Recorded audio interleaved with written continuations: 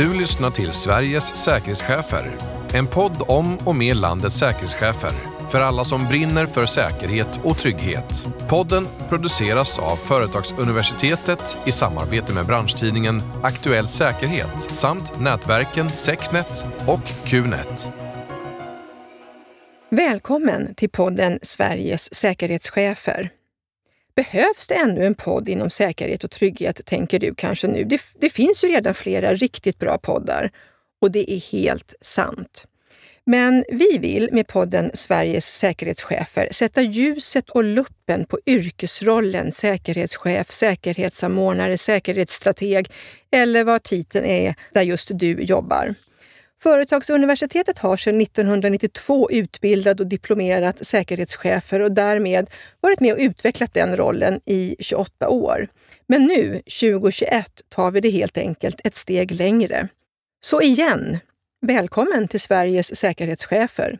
En podd för dig som är verksam på säkerhetsavdelningen. En podd för dig som vill veta hur andra i samma position jobbar. En podd som vill stärka dig i din yrkesroll och inte minst belysa vikten av fungerande säkerhetsavdelningar nu och framöver. Helt enkelt en podd för alla oss som brinner för säkerhet och trygghet och som vill säkra verksamhetens affär. Jag heter Lotta Eriksson och är verkligen jättestolt över att vi nu ska rivstarta. I det här premiäravsnittet ska vi träffa Kristina Boman som är tämligen nybliven säkerhetschef på SVT, men som många kanske tänker på som säkerhetschef vid Uppsala universitet. Och nu står hon här med mig i studion. Välkommen Kristina. Tack så mycket. Ska vi börja med lite formalia först? Är det Kristina eller är det Tina? Ja, alltså formellt så är det ju Kristina, men när vi står så här och pratar så blir det ju gärna Tina.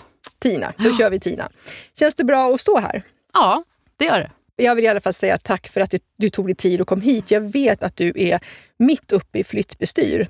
Du har flyttat till Stockholm, va, eller? Ja, stämmer det. Att du flyttat beror ju till viss del på att du har bytt jobb. Ja. Och vi kommer tillbaka lite till det nya jobbet om en stund. Men vi börjar med Uppsala universitet, tycker jag. Hur länge jobbade du där och hur kändes det att lämna den arbetsplatsen? Jag var ganska precis 8 år där. Och det är klart, 8 år, man får många vänner och man upplever mycket saker. Så det var inte jätteenkelt att ta beslutet att börja titta efter någonting annat. Nej, för jag funderar lite grann så här just universitetsvärlden. Det går väl knappast att hitta en arbetsplats med så många utmaningar. Det är väl inte bara lås och larm där inte? Nej, det är det ju inte. Uppsala universitet är ju stort och gammalt med mycket traditioner och många olika delar som säkerhet behövde ta hänsyn till och ta hand om. 45 000 studenter och 7 000 anställda på 400 000 kvadratmeter yta. Det är ganska mycket det. Verkligen. Och hur såg ditt arbete ut då som säkerhetschef och informationssäkerhetschef som du också var? Ja, när jag började för 8 år sedan, då var det ju en liten enhet under byggnadsavdelningen. Det är inte så ovanligt att det ser ut så på många ställen då. Och det var egentligen 3 heltidstjänster som fanns på den här lilla enheten då. Och det var flera människor som hade lite grann någon procent här och någon procent där. Så min första idé kring det här, det var ju att försöka samla resurser för att försöka titta och omfamna det här. Vad handlar det här om egentligen? Och där började på något sätt resan. Också att försöka få gehör ifrån ledningen och också hamna på en bättre position under ledningen och inte under byggnadschefen. Och hur gick den resan till då? Ja, jag får väl säga att den gick bra. För att vi blev ju en egen avdelning då. På en del arbeten är ju avdelningar över enheter och andra är tvärtom och sådär. Och på universitetet slog avdelningar direkt under universitetsdirektören som är då förvaltningschefen. Och det tog några år, men sen så var vi där och när jag slutade så var vi, så jag inte säger fel nu, men 15 stycken var vi som jobbade där. Så att vi gjorde en resa inom flera områden och det var också omvärlden som hjälpte oss att växa så. Det hände så pass mycket saker under den här tiden som gjorde att vi behövdes på ett annat sätt, men också var synliga på ett annat sätt eftersom vi blev fler. Omvärlden påverkade och bidrog till att det kanske var lite lätt att implementera då nya idéer och tankar. Ja, absolut. Och allt ifrån liksom terrordåd ute i världen. Vi har ju studenter överallt och forskare överallt. Så händer det någonting någonstans ute i världen, då kan man ge sig 17 på att det sitter någon där och håller på med någonting, eller är där i ett utbyte eller på annat sätt har sin bostad där under en längre period.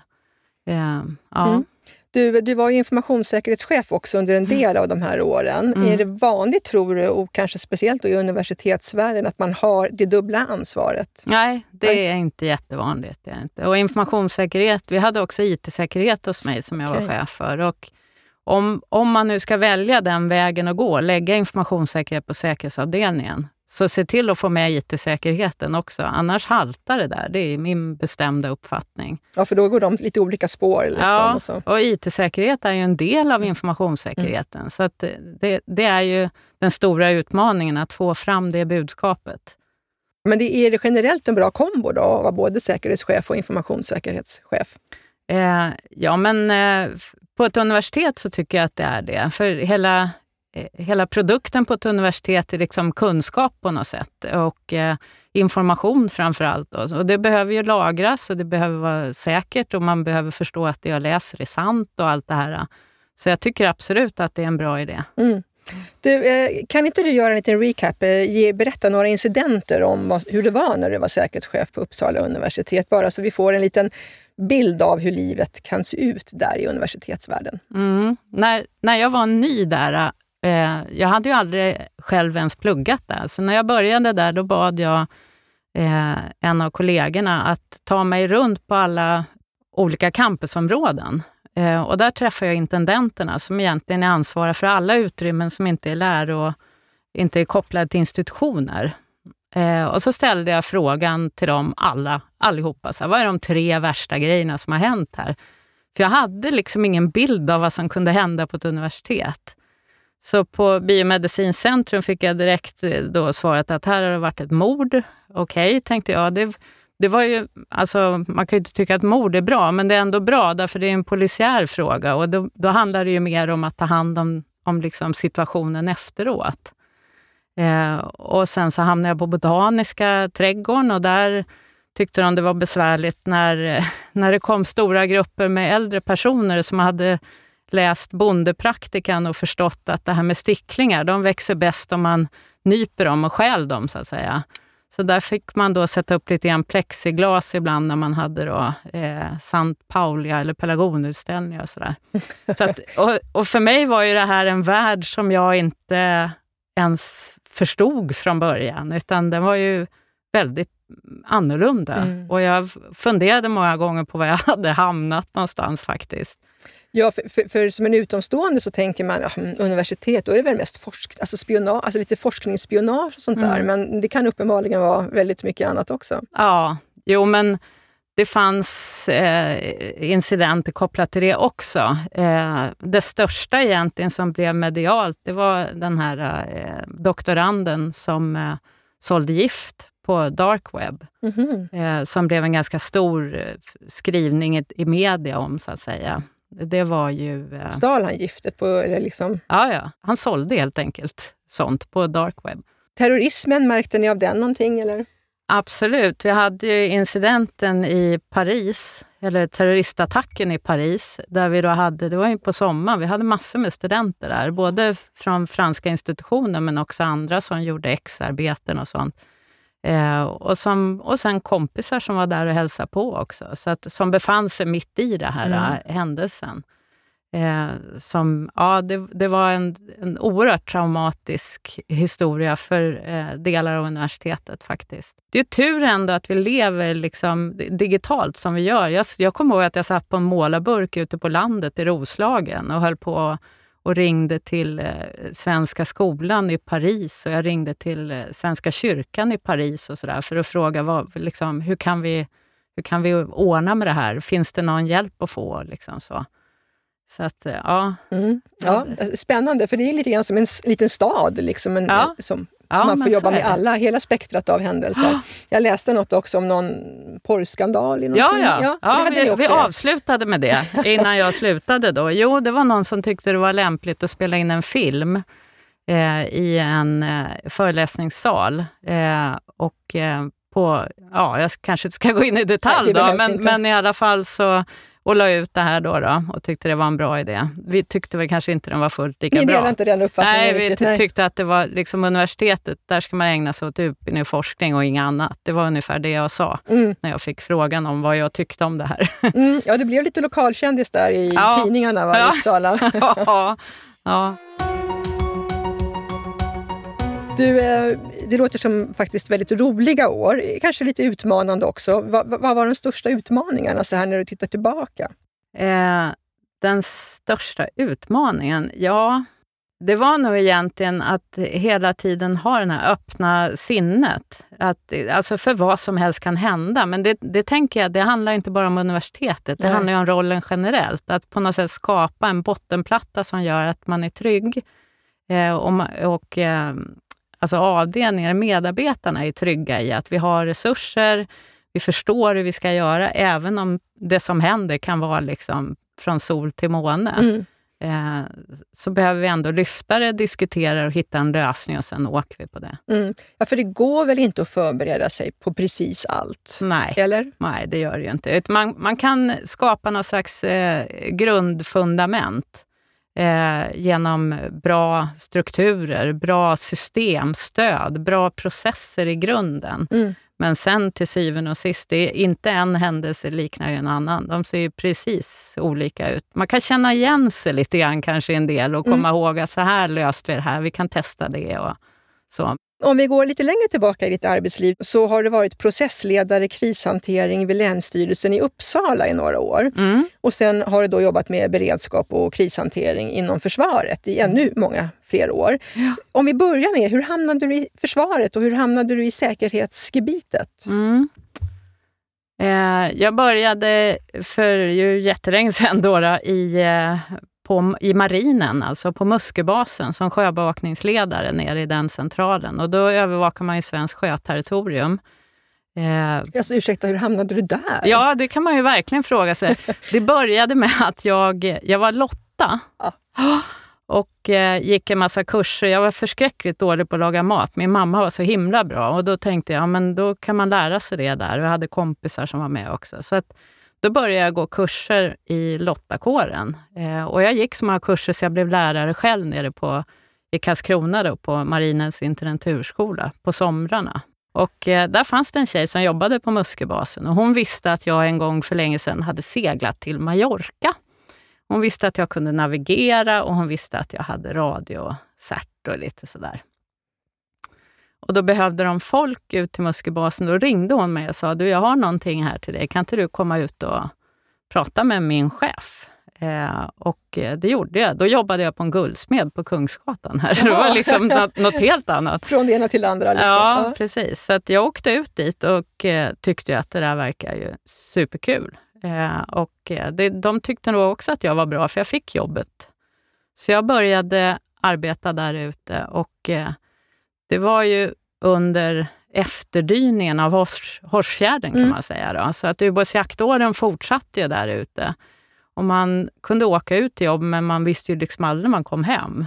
För rätt vad det var fick liksom, hände det grejer och då blev man kvar där ute. Så det var ju fantastiska år och en fantastisk läroperiod i mitt liv. I liksom struktur och i att skapa förståelse för vikten av att ha tydliga processer och styrdokument. För när det väl händer något, det är inte då man kan börja fundera hur man ska lösa problemet. Nej. Och sen fortsatte du då inom försvaret och hade olika uppdrag och befattningar. Ja, precis. Så att jag flyttade på mig upp till F16 i Uppsala och sen så började jag jobba efter det på högkvarteret på operativa insatsledningen. Och då jobbade jag i deras ledningscentral som vakthavande befäl för Försvarsmakten. Och det var också en fantastiskt kul tid. Vad var det som var så roligt där då? Alltså på operativ nivå,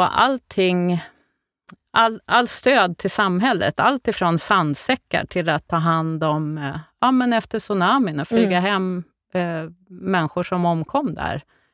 Allt sånt hamnar ju i den centralen och det är en joint-central, så alla vapengrenar hjälps åt att lösa problem.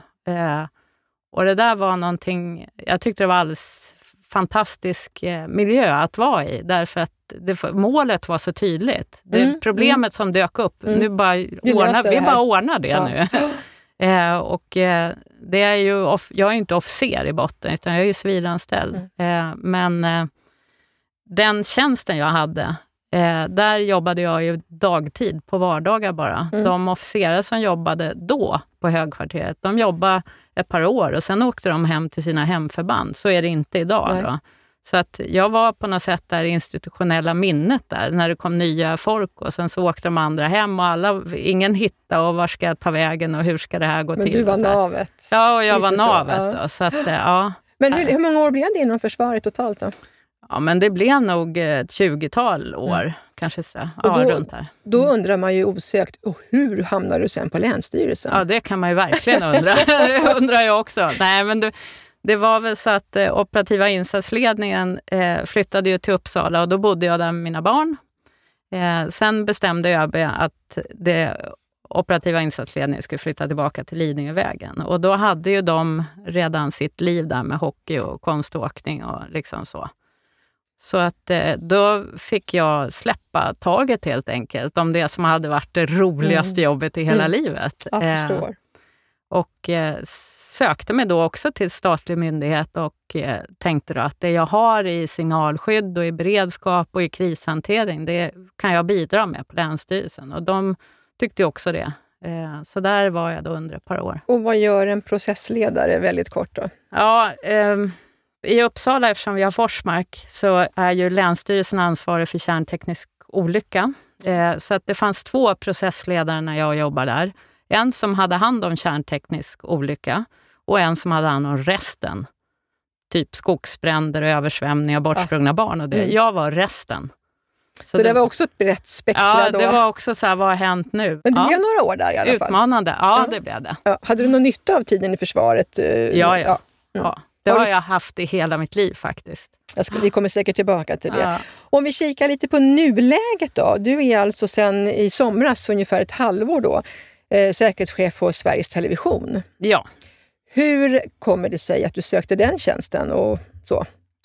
Jo, 8 år på universitetet, då kände jag på något sätt att jag hade hamnat i ett läge där det började likna lite grann mer förvaltning. Jag hade skapat en bra struktur, alltså de som jobbar där är helt, liksom, det är världens bästa gäng. Men jag kände att om jag ska göra någonting mer innan jag blir så gammal så att jag ska gå i pension, så då behöver jag flytta på mig nu. Annars kommer inte jag vara lika attraktiv om åren liksom går. Så jag har sökt ett antal tjänster och blev erbjuden också, men inte tyckt att de var, det är helt fantastiskt egentligen, men inte tyckt att jag har velat ha dem, så jag tackar nej. Aha. Och det är också sådär. Ja, det är vilken lyx. Ja. Otroligt. Ja. Och då när jag såg det på SVT så tänkte jag att det blir lite grann, när man lämnar universitetsvärlden som inte har direkta några styrningar och några lagrum att luta sig mot för att klara sitt uppdrag, då kan det bli lite fluffigt. SVT i sin bolagsroll som i public service har ju både skyddsobjekt, de lyder under säkerhetsskyddslagen på ett helt annat sätt än vad universitetet gjorde, även om båda gör det. Men alltså, det finns ju någon slags gradskillnad då. De har ett samhällsviktigt uppdrag och en utpekad beredskapsroll. Så någonstans i den här liksom soppan tyckte jag att det var flera av de här delarna som jag hade med mig från Försvarsmakten, skyddslagen och allt det här också, skulle jag då kunna få nytta av i den här tjänsten. Så då tyckte du att då kan jag söka. Ja. Och varför tror du att du fick den då? Var det just den bakgrunden som... Ja, jag kan nog gissa mig till att mixen av det mesta. Sen så det handlar ju väldigt mycket om personkemi också i vad är det för typ av människa de vill ha till den här tjänsten. För att journalister jag tror egentligen så här, journalister och forskare, det är inte så stor skillnad på dem. Om det händer någonting och alla springer därifrån, då är det 2 som springer mot händelsen. Och det är nog en forskare och en journalist. Och jag kan liksom förstå lite grann drivkraften i det. Och jag kan förstå hur jag kan ta mig fram i den miljön. Så att jag kan tro att det var någonting som de tyckte var intressant. Ja, det tror jag. Men du, är smekmånaden över nu? Hur har första tiden varit, första halvåret? Ja,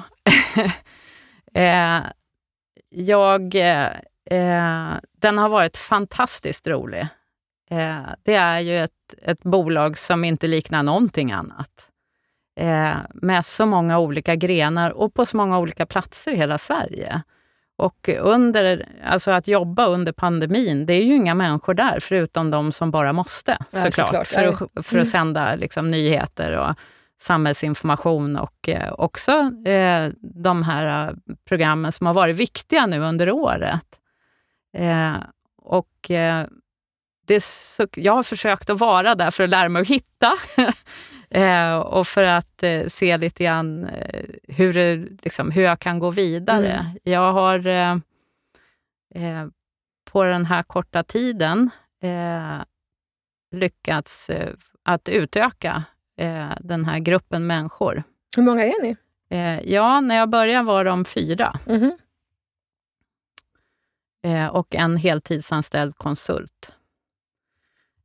Nu har jag fått 2 personer till min avdelning som jobbar med GDPR och således också informationssäkerhet. Det finns ju en väldigt stark koppling däremellan. Sen har jag fått totalt 4 tjänster till, har jag krigat för. Så bra jobbat. Ja, därför att redundansen behövs. För här handlar det om brandkårsutryckningar dygnet runt faktiskt. Rätt vad det händer det någonting i Belarus, då måste vi utrusta journalister och fotografer med utrustning och med skyddsvästar och med allt som de behöver ha med sig. Eller också är det en journalist som har blivit uthängd på ett väldigt otrevligt sätt och kanske fått brev i brevlådan som är förskräckliga. Alltså det är ju en miljö och alltså som journalist, man måste verkligen gilla det man gör. Ja, det är din liksom summering av det här halvåret. Man måste verkligen liksom känna den här totala hängivenheten. Därför att minsta lilla som går fel, då har man ett helt gäng efter sig som tycker och kommenterar och skriver och säger saker och sådär. Polisen har ju ett särskilt uppdrag att utreda hat- och demokratibrott. Och vi har jag har haft kontakt med Polismyndigheten i Stockholm och fått till ett bra samarbete. Så att vi ska kunna ha en bra process för att göra anmälningar. För bara det är svårt också. Vad har varit svårast det här halvåret då? Förutom att det är en pandemi och ingen jobbar på jobbet. Ja, ja, det är väl egentligen förkortningar. Jag säga. Men du har jobbat i försvaret. Ja, men nog inte en enda stämmer ju. Det är ju verkligen inte. Jag gör ju mitt bästa att försöka gissa mig till vad det betyder. Men det finns inom media- och tv-branschen väldigt mycket förkortningar. Som man måste lära sig. Och det finns ingen ordlista. Nej, man får bara tugga i sig eftersom. Liksom. Du har ju uppmärksammats för ditt säkerhetsarbete och varit nominerad både Security Awards och årets säkerhetsprofil då för ett par 3 år sedan. Jag tänkte faktiskt ta mig friheten att läsa en liten del av nomineringen till årets säkerhetsprofil först. Kristina Boman, en säkerhetschef med stort S och innerlig vilja att bygga säkerhet. Hon har på bara ett par år skapat en stabil, strategisk och systematisk säkerhetsorganisation på Uppsala universitet. Hennes omvittnade engagemang, kompetens, professionalitet och inställning att kraften kommer underifrån utgör bilden av en sann säkerhetschef i tiden. Känner du igen dig i den här beskrivningen? Ja, men det gör jag. Ja, skönt. Jag tycker det. Ja. Hur kändes det då? Hur har det känts att uppmärksammas på det här sättet? Ja, men det är fantastiskt. jag var ju så stolt så oj. Nej, men jag tyckte att det var otroligt kul. Otroligt liksom ett kvitto på att det jag gör är liksom, det är något bra. Och att de jag jobbar med också För de är ju ändå precis som jag säger, eller som nomineringen säger också då, att kraften kommer underifrån. Utan dem blir det liksom inget. Nej. Och kan man inte ha en bra dialog och en bra förståelse för vilka styrkor och svagheter man har i sin egen organisation, då kan man heller inte liksom gå framåt. Nej, och inte se risker där runt omkring heller kanske. Nej. Är det viktigt att lyfta fram proffsiga säkerhetspersoner, tycker du? Ja, det tycker jag. Absolut. Har du själv någon förebild eller någon person du skulle vilja lyfta fram som har gjort avtryck hos dig? Ja, jag har funderat lite grann på det.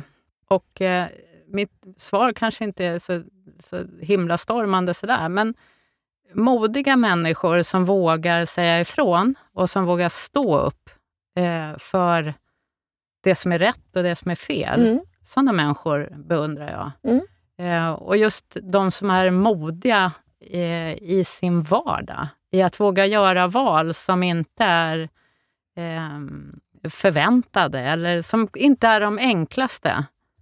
Men ändå väljer man det därför att man är så övertygad om att det kommer bli bättre. Ett svårt samtal, ett svårt möte. Vi tar det här ändå. Vi måste göra det. Det kommer inte att lösas annars. Så att modiga människor. Då funderade jag så här, vad finns det för modiga människor? Det finns ju hur många som helst. Så. Det går inte att peka ut nej, det går inte att peka eller? ut något. Men sådär, i min närhet, då kan jag ju beundra mina barn faktiskt. För att de är modiga i att våga ta sig an nya grejer i en miljö som ser ut som det gör idag. Alltså i den värld vi lever i. Hur gamla är barnen? 22-25 snart. Finns det någonting så här i början på 2021 som du tycker att svenska säkerhetschefer generellt behöver bli lite bättre på? Det är en lite större fråga som du har. Jag har alltid varit väldigt öppen med hur jag jobbar. Och har jag hittat en bra idé eller om jag har löst ett svårt problem på ett sätt så delar jag väldigt gärna med mig av det. Därför att vi är ju liksom ett kollektiv på något sätt som behöver lära av varandra. Vi står ju inför samma svårigheter allihopa. Och när jag jobbade på myndigheter, då var det här superenkelt. Det fanns ju samverkansgrupperingar på liksom alla nivåer till kors och tvärs. SVT som bolag är inte lika enkelt, men det finns även där. Så jag skulle säga att man var lite bjussig. Hjälp varandra så når vi lite längre. Det skulle nog vara min så. Jättegott råd tycker jag. Vi har ju pratat ganska mycket nu om säkerhetschefen Tina Boman. Men du har väl förhoppningsvis ett liv utanför jobbbubblan också. Och vad gör du då? Var återhämtar du dig och var hittar du liksom kraft och lust och ork? Ja, jag gör ju det ute i vårt hus uppe i Roslagen. Vid havet gör jag det gärna. Men ännu hellre, eller inte ännu hellre, men också uppe i snön hos min dotter. Vet att du åker skidor, det kommer jag ihåg att jag har hört. Är det utför eller längd? Eller? Ja, det är utför och så åker jag telemark också. Oj, det är lite mer så här riskbedömning och ge sig iväg ut. Det har inte blivit så många skidresor det gångna året, va? Nej, det har inte blivit så många alls faktiskt. För ni åker iväg och åker även utomlands och så? Ja. Vi har varit, min dotter har åkt mycket utomlands. Vi har varit i Kanada och vi har varit i Frankrike och så här. Du var inne på det här med att rusta huset vid kusten. Och sen så har du sagt när vi träffades vid något tidigare tillfälle att du har ett bokprojekt. Jag är lite nyfiken på det här bokprojektet. Vad är det för något? Jo, alltså för några år sedan så kände jag att det verkade väldigt kul att skriva. Och då funderade jag på vad ska jag skriva för någonting. Och med de yrken som jag har haft och på de platser där jag har jobbat så har jag haft en väldigt stor upplevelse, en inhämtning av upplevelser. Och någonstans i det här så tänkte jag, men jag ska skriva en roman i 3 delar om ett par personer som verkar i de här 3 miljöerna. Alltså som verkar i kustmiljö, i marin miljö och som löser problem på ett kärnkraftverk. Och som också stöter på problem på ett universitet. Kanske får bli 4 böcker nu. Ja, precis. Nej, så att, men jag skrev väldigt mycket den första tiden. Jag har inte skrivit fullt lika mycket nu, men det ligger där och väntar. Och jag läser igenom det ibland och känner att snart så. När det, ja. Är det första delen eller är alla delar färdiga? Nej, första delen. Jag håller på med första boken. Ja, vi följer det här med spänning. Ja. Jag har en fråga som jag tänker ställa alltid i podden eftersom det är säkerhetschefer vi pratar om. Eller med. Vad är säkerhetschefens viktigaste verktyg? Så där lite.